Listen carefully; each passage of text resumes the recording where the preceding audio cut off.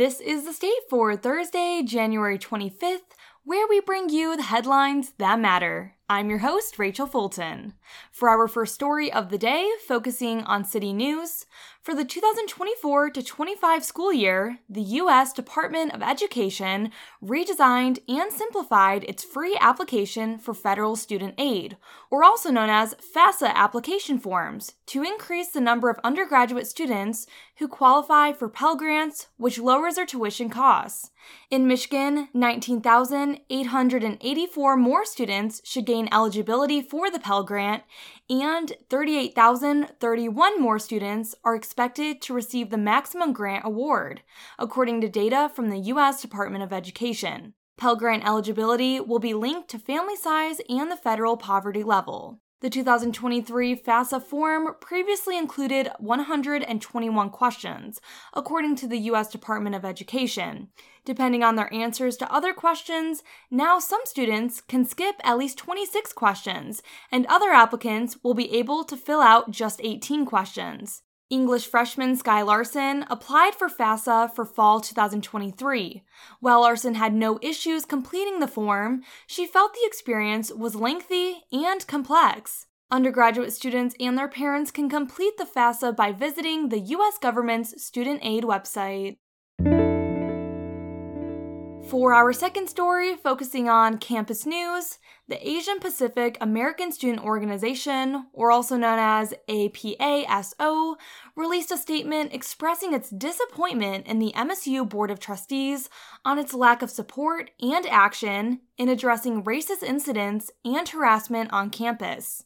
The university's response, the statement said, has been negligence and a lack of action. The statement, which was released on January 19th, said APIDA/A students have continuously expressed that MSU has fallen short in diversity, inclusivity, transparency, and belongingness. It also demands that the board not only listen to student voices, but deliver on its promises. Last Friday's statement comes at a time when many student groups of color are advocating for university officials to do more in their roles to address racist incidents on campus.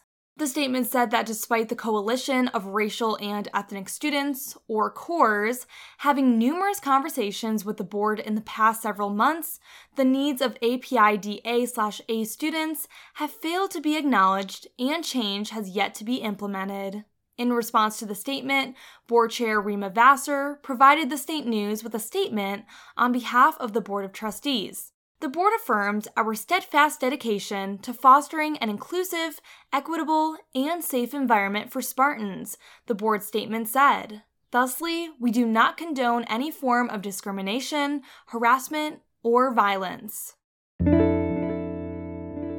For our final story of the day, focusing on student life and engagement, open virtual reality walk-in sessions are back at the MSU Library, providing students and faculty with the opportunity to try on a VR headset and experience different games, team building exercises, educational learning opportunities, and more. Transformative Technology Coordinator for the Digital Scholarship Lab, Paul Cooper, said he wants these VR events to provide knowledge to the user, while also creating a fun environment for them to encapsulate themselves in.